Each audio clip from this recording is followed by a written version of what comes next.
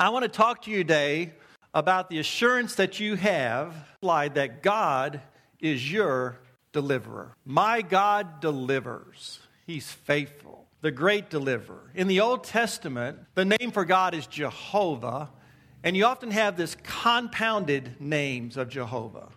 Jehovah my healer, Jehovah my provider, Jehovah my salvation, Jehovah my righteousness, Jehovah my shepherd. David uses that compound Jehovah name 4 times in 4 different Psalms where he says that God is my deliverer.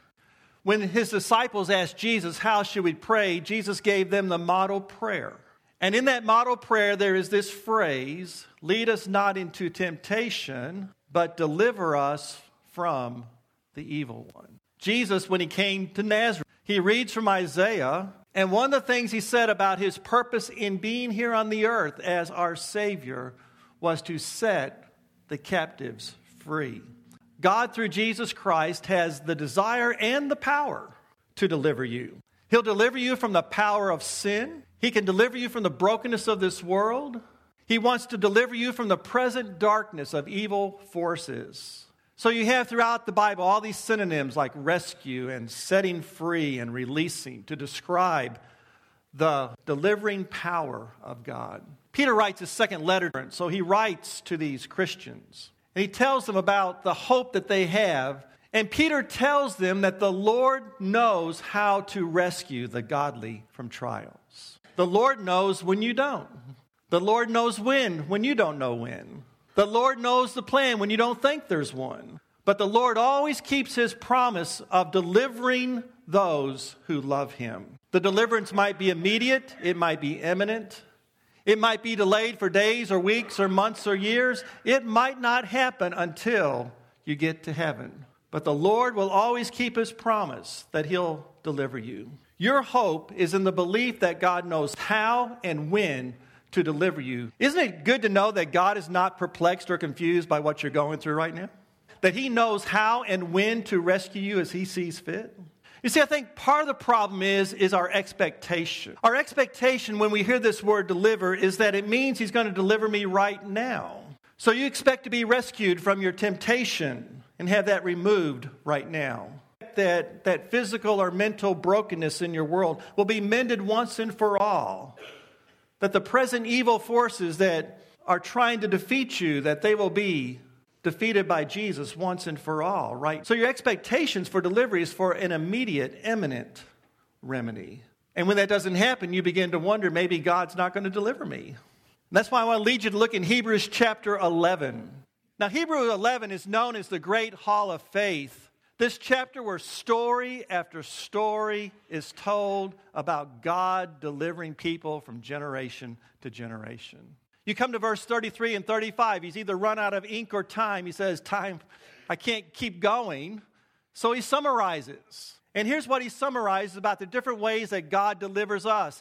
We've conquered kingdoms. Justice has been administered. Promises have been obtained. He shut the mouths of lions. He quenched the raging fire. He escaped the sword. There was strength out of their weakness. He delivered them by being the mighty in war. And he raised their dead to resurrection. Now, those are visible, tangible proofs of God's deliverance, isn't it? They encourage us, don't they? And if left here, we could all reasonably assume that when God delivers, it's always immediate or imminent. But did you notice I stopped in first part of verse 35 about the women receive their resurrection from the dead? But verse 35 does not end with that statement. That's the first part of it. Nor does this chapter, in chapter 11, about the heroes of faith, end in verse 35, part A. It continues, doesn't it? Notice what it says following this. There were others that were tortured. Some suffered mocking and flogging, chains and imprisonment, stoned to death, sawn in two, killed by the sword. They went about in skins of sheep and goats, destitute, persecuted, and tormented. They wandered in deserts and mountains and in caves and holes in the ground. That doesn't sound like deliverance, does it? And yet it is. For the very next part of the verse says, yet all these, who are the these? The tortured, the mocked, the flogged, the imprisoned, stoned, sawed, killed by the sword, destitute, persecuted, tormented, of whom the Hebrew writer says the world is not worthy. Yet all of these, though they were commended for their faith, did not receive what was promised, since God had provided something better so they would not, apart from us, be made perfect. What is the something better? It is deliverance. It is the assurance of eternal life with God. It's the assurance that their sacrifice, their adventure in faith would not be in vain, but would be rewarded with being delivered into the kingdom of God. Your God will deliver you. Now, if you're struggling with this today, you can gain strength and motivation to trust God as your deliverer by reading many of the Psalms that David wrote about my deliverer. I want to look at one in Psalm 18 and just look at a couple of verses to whet your appetite, that you'll read the rest of this, then look up the other Psalms that deal with the deliverance of God as well. But David is hounded, he's hunted, he's weary, he's on the run. King Saul and the army of Saul is pursuing him, looking to kill him. And David writes the following: I love you, Lord, my strength. The Lord is my rock, my fortress, and my deliverer. My God is my rock in whom I take refuge, my shield and salvation, my stronghold. Oh, let David's word in this psalm motivate you today to turn to God to be your deliverer. Maybe you need to be delivered today from fear. Maybe you need to be delivered from your regret and remorse. It might be right now that your family's in an absolute mess. It's war behind those closed doors. When you get out, everything's nice. But behind the closed doors, it's a mess. Maybe you've been crushed by what a friend has done to you or said about you.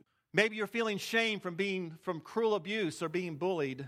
Maybe you need to be delivered from a negative, poor self-image. Maybe you suffered from prejudice or demeaning indifference. Maybe you need deliverance from the trap of your addiction. Maybe you need deliverance in your finances. Some of you are tired of struggling with your health issue. Some of you are worn out by the continuous conflict at your work. Some of you cannot find the answers you're looking for. Some of you are unduly punishing yourself. Some of you are in great despair. What can you do? Trust, love the Lord your God, your strength, your rock, your fortress, your shield, your salvation. Put your trust and hope in Him. He wants to deliver you. How do I do that? I pray to Him. I go into His Word and read what He says about it. I love this image of the lighthouse that describes God as your deliverer. At my lowest, God is my hope. At my darkest, God is my light. At my weakness, God is my strength. At my saddest, God is my comforter. You see, God has the desire and the power to deliver you.